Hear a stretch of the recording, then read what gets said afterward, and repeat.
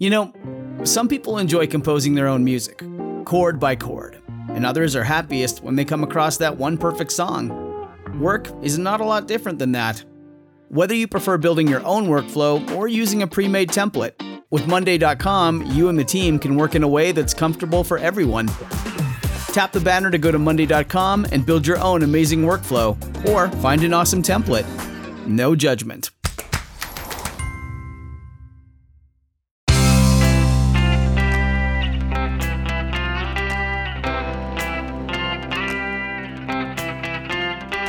Changing your life one story at a time. This is the Chicken Soup for the Soul podcast with Editor-in-Chief Amy Newmark.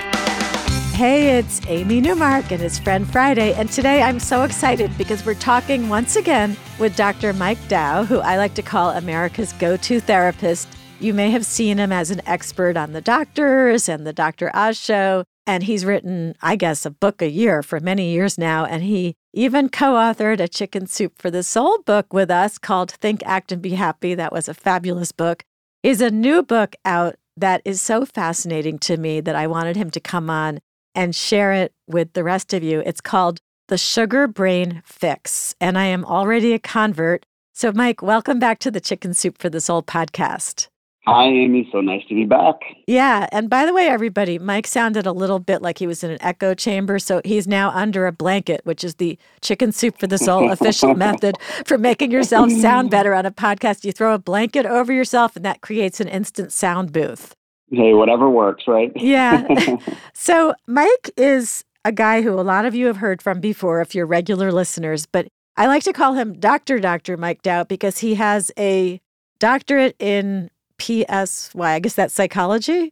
Yep, a PsyD. Yep. Okay, and also a PhD, and he's a New York Times bestselling author. He has hosted hit shows on several networks. He's currently a host for Disney+.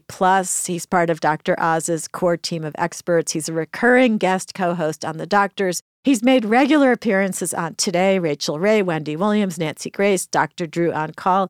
Now, Mike began his career working with the Los Angeles Department of Mental Health before transitioning to private practice. And despite how busy he is, he still has a private practice in Los Angeles.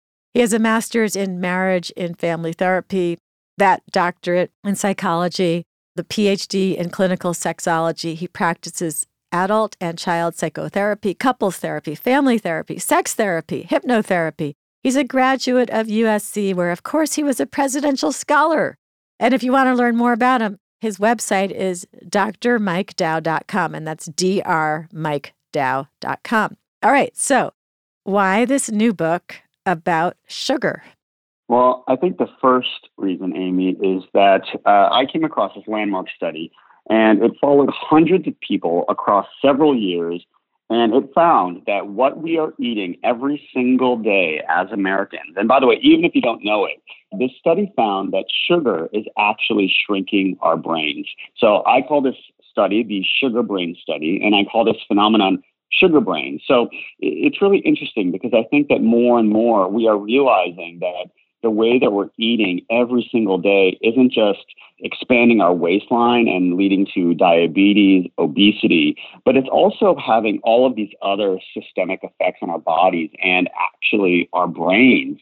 And I think most people are probably a little bit more scared when they hear that. And I hope with a little bit of fear, they're actually more motivated to do something because it is really incredible the way you feel when you can actually reverse that and actually grow your brain, because you not only feel better and sharper, but you actually feel happier as well. So that's the good news. If you start to eat the food that grow your brain as opposed to the food that shrink your brain. Yeah, and you said something great in the early pages of the book. You said that sugar is America's primary vice, and that Americans are the number one consumer of sugar, not the number one consumer of fat, though. I think we're more conscious of fat. I know I do look at everything for sugar. I had a piece of what's called fitness bread this morning and looked at the package, and it said 1 gram of sugar. And I thought, all right, that's not terrible. So I had it. But I always look.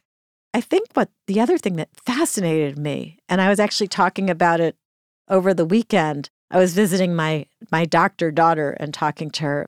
And I love this idea that you have about doing a gradual detox so that you begin adding healthy foods before you start cutting back on the sugar foods. And I thought, that makes so much sense. That's so much more likely to work for people.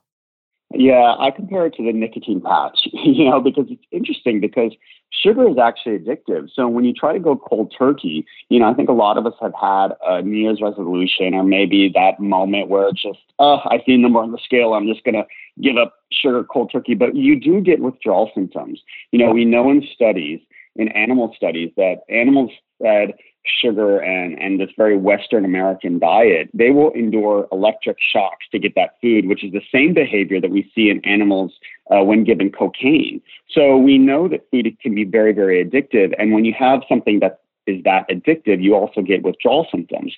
So what we do to sort of prevent the withdrawal? Well, we use these behavioral replacement and we use these replacement foods and we use this gradual detox. So we focus on what we add to the diet before we start taking away. So you don't have to go through the irritability, the mood swings, the headaches, all that stuff, so that you can be successful in the long term. So I feel like that is what works. And it certainly worked I put my mom and stepdad on the program. I put some non-relatives on the program. It's the program that I follow. And it seems really easy. It's not extreme. I feel like a lot of Americans are trying to do these really extreme diets. And as one friend told me who tried to do keto for a couple of days, he told me, if I have to eat one more cube of cheese, I'm going to vomit. Yeah. I just couldn't do it, and my program is actually very balanced and actually pretty moderate compared to some of these extreme diets out there. So, well, it makes total sense. I actually read this book last week and then I started trying to do this, and I noticed already it's working because I'm having like a banana and then an apple and more water, and I'm just not saying, oh, you cannot have those bad things. I'm just crowding them out basically by eating these other things. And these other things make me happy also. So if an apple is going to make me happy, then I don't need a Snickers bar. So it's been working for me. And is that kind of what Weight Watchers does, where they have all those 0-point foods? They're trying to get people to eat those, and then they just won't really have the desire to eat the bad stuff? In a way, yeah, and the difference, and, I think Weight Watchers is an okay program. And what's really interesting is that my mom and stepdad were actually on Weight Watchers, and they both reached, and by the way, they had lost a lot of weight. So they'd followed Weight Watchers for years. I think they both lost about 30 pounds, but they had both reached that plateau. And they both added my program onto the Weight Watchers program. And in 28 days, they both lost about 10 pounds. So, the difference is that my program also focuses on food timing. So you add a little bit of intermittent fasting, you add a little bit of what I call these fasted workouts, which is basically working out on an empty stomach, which forces your body to turn to stored body fat instead of glucose or sugar for fuel. And it really helps to burn fat a little bit more effectively than a strict points-based program. And the other thing that is a little bit different is sometimes for a lot of people, especially if you are like me, a sensation seeker, which I know from personality tests that I've given myself and also my genetic testing, a lot of people, especially if you are like me, I find these long-term points-based programs to be a little dull. That might not be for all people, but the great thing about my program is it also allows for a lot of rewards. It's sort of, you can have whatever you want at some points of the day, as long as you are really good in the morning. And the food timing piece really kind of makes it more fun and exciting. For me, I would rather have one really decadent meal than eat 3 really, really saintly meals all day. And so I think the variety, and when people learn how to really add food timing and these fasted workouts to their daily lives, I think they'll actually realize, oh, this can be kind of fun. And I get to choose when I get to have a few cheat foods. And then I time my workout so that I can burn some more body fat. And then they can be more successful over the long term. I think that what's great about this is that because you are a psychologist, you know how to make this work, being mindful of how people's brains actually work instead of how they theoretically work. We're going to take a break, and when we come back, we're going to talk about these quizzes that can help you understand what, your pressure points are, I guess, in good behavior. And we're going to talk about some of these recipes also. So we will be back. say goodbye to your credit card rewards. Greedy corporate mega stores, led by Walmart and Target, are pushing for a law in Congress to take away your hard-earned cash back and travel points to line their pockets. The Durbin-Marshall credit card bill would enact harmful credit card routing mandates that would end credit card rewards as we know it. If you love your credit card rewards, tell your lawmakers, hands off my rewards. Tell them to oppose the Durbin-Marshall credit card bill. We're back with Dr. Mike Dow discussing how you can get sugar out of your diet in a way that actually works with how your mind works. So, Mike, you mentioned intermittent fasting before the ad, and I wanted to talk about that because I know you cover it in your new book, The Sugar Brain Fix. So how does intermittent fasting work, and how can we actually make ourselves do it? So intermittent fasting is actually really easy. It can really jumpstart weight loss, and more importantly, because of course my book is The Sugar Brain Fix, and we know that sugar shrinks the brain and we want to grow the brain. Well, the really exciting thing is that intermittent fasting, or choosing to skip a few meals so that you can have a limited feeding window. So let's say you're going to in my program, you're going to either skip breakfast or you're going to skip dinner, or sometimes both. Because when you think about it, you're already fasting when you're sleeping, right? So you don't even have to try to fast when you're sleeping. So then you just add a skipped breakfast and or a skipped dinner, and then you're maybe fasting for 16 or up to 20 hours. We know during that time, your body is making something called BDNF, brain-derived neurotrophic factor. That is something that has been called miracle grow for the brain. So if you, like most Americans, have been shrinking your brain with sugar for 20, 30, 40, 50 years, this can actually help to regrow your brain so that you can get your brain back to that really big and beautiful state. All right, so I had read something about how women shouldn't do the intermittent fasting for more than 14 hours. So I tried it and I was like, I'll stop eating by 8 p.m. and then I won't be able to have anything until 10 a.m. and that will be 14 hours. Mm-hmm. How was it? The problem was that my workout sessions were at 10 a.m. at the gym. And so I was like doing them hungry, but I guess that was recommended. And I did it for a while, but then it just didn't work with my schedule with my husband. I could do it if I were all by myself, but it was hard to coordinate it with another person. Yeah. So the other thing, I would just play with that. So, my program, you only have to do a couple of skipped meals and fasted workouts per week. So, you could do them both on Saturday and Sunday, and that would be it for the week. And then Monday through Friday, you could just have a regular eating schedule. I think people really need the flexibility. So I tend to do my fasting when I'm at home by myself so that I can just sort of lounge around at home. I find fasting to be really easy when I'm at home. When I'm traveling, I find fasting to be very, very difficult.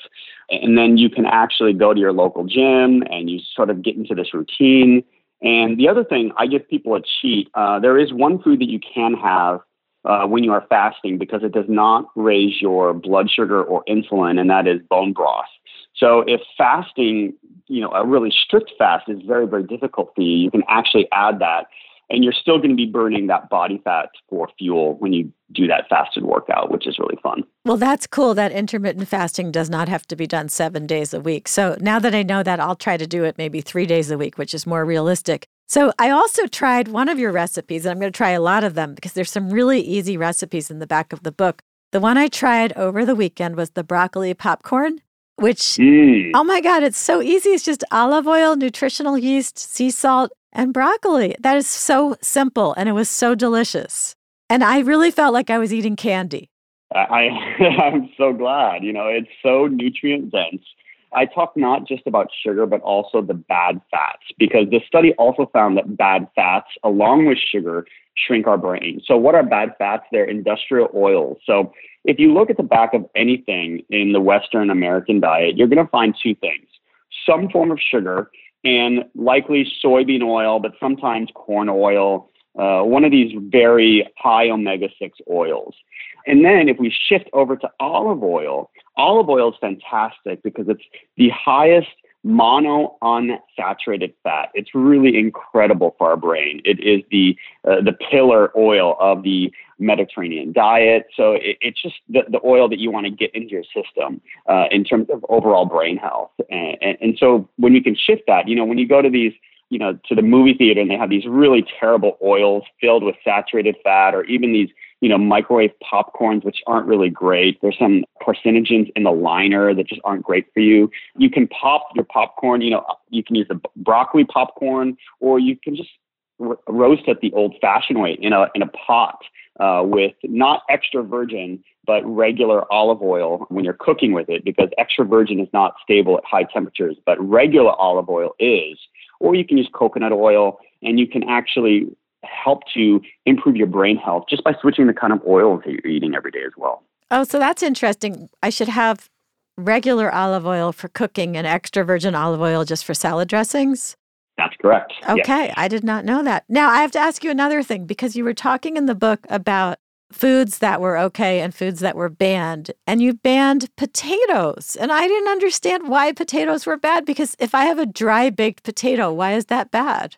A dried baked potato will spike your blood sugar very, very high. The glycemic index, which is a measure of, just how high your blood sugar, and then after your blood sugar spikes, then your insulin spikes, they are very, very high. So potatoes are very unique because they, among all vegetables, they spike your blood sugar the highest and they have the least amount of nutrients. So they're the one vegetable that are off limits. Any other vegetable is going to be very, very negligible in terms of blood sugar spike, and it's going to be very high in nutrient density. So it's really the one food that I take off limits. That being said, you also know that in my program, you can also have two servings of whatever you want every single day.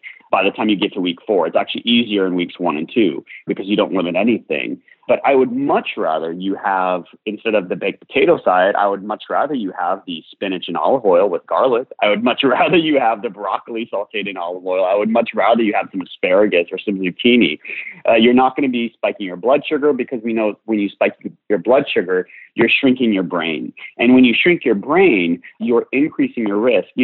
Sugar brain, you are shrinking the same part of the brain that is shrunken in dementia, Alzheimer's, major depression. So it's a part of the brain you really do not want to shrink. So I want you to keep your blood sugar nice and steady and low. Also, there's something called the Warburg effect. And we know that when you spike your blood sugar, that can also fuel cancer cells. So by keeping your blood sugar really low, you're also sort of keeping the sort of gasoline for cancer cells to theoretically multiply. You're keeping that low. So there's just so many things that you're doing in a really positive way for your body, for so many prevention strategies, so many different systems by keeping that blood sugar low. And I think it's the one thing that Americans are most guilty of. As you said, we are the number one out of all the countries in the world. We are by far the number one consumers of sugar, but we are not anywhere close to the number one consumers of fat in the world. There are a lot of other countries that eat way more fat on a daily basis than us. So I think we really have got to work on bringing our blood sugar spikes way, way down, and we are going to be a lot happier and healthier. All right. So then let's talk about doing a kitchen cleanup. Like, let's say you're walking into the normal American's house. How do you guide them through their kitchen? And what would you find in there that you would just toss out? And what would you bring in to restock their kitchen? I think if most Americans went into their pantry and they looked for two things, sugar and soybean oil, and we just started there as a really basic kitchen cleanup, I think most Americans would be really, really surprised to find just how many condiments, salad dressings contain those two ingredients. So you think of things like salad dressing. Well, salad dressing should be a fat. It should be an oil paired with vinegar. Even vinaigrettes, you think of a vinaigrette, that should be an olive oil with a vinegar. Well, a lot of store-bought vinaigrettes will contain olive oil, which defeats the purpose, because a vinaigrette should be made with olive oil, which is that really great olive oil for you. Again, very high in monounsaturated fat versus this soybean oil, which is very high in omega-6s, which has a pro-inflammatory effect on your brain. You're creating systemic inflammation in the brain and also the body. So you're putting this, quote, balsamic vinaigrette that's creating inflammation in your body, and you thought you were being healthy. And if you also look at the back of that store-bought balsamic vinaigrette, you will often find sugar. So you want to look for a balsamic vinaigrette that just has olive oil and vinegar. That's it. Or make your own. A lot of other things, mayonnaise, even, and this is really sneaky, a lot of mayonnaises that say made with olive oil on the front, you flip it around and you read the ingredients and it'll say soybean oil, corn oil, and then olive oil. So that means that there's just a little bit of olive oil, but it's mostly soybean oil. So if you're going to use mayonnaise, you want a mayonnaise made with all olive oil, no soybean oil. So read the ingredients. Other things like ketchup, sugar, so many things in our pantries, even peanut butter. A lot of peanut butters, sugar, right? So we think this is a fat, but actually there's sugar in it. So again, go to your kitchen this afternoon, this evening, whatever time you're listening to this podcast, sugar and soybean oil. And if you just look for those two ingredients in everything in your kitchen and you get rid of them, you will go a long way in fixing your sugar brain. That is great advice. Sometimes I just pour balsamic on without the oil because just the balsamic is delicious. That's wonderful too. I do the same thing. Yeah. Well, this is great. I'm really going to use this book as a reference. The Sugar Brain Fix. Where can people find the book? It's available wherever books are sold, Barnes & Noble, Amazon, Books A Million, and there's a special offer on my website, drmikedow.com as well. Okay, that is great. And of course, you can also find the book that Dr. Mike Dow co-authored with us, Chicken Soup for the Soul, Think, Act, and Be Happy, on Amazon and at Barnes & Noble and wherever books are sold. Mike, thanks so much for joining us today. Thanks for having me back, Amy. Always a pleasure. Everybody, thanks so much for listening today. I look forward to sharing more inspiration with you the next time we get together.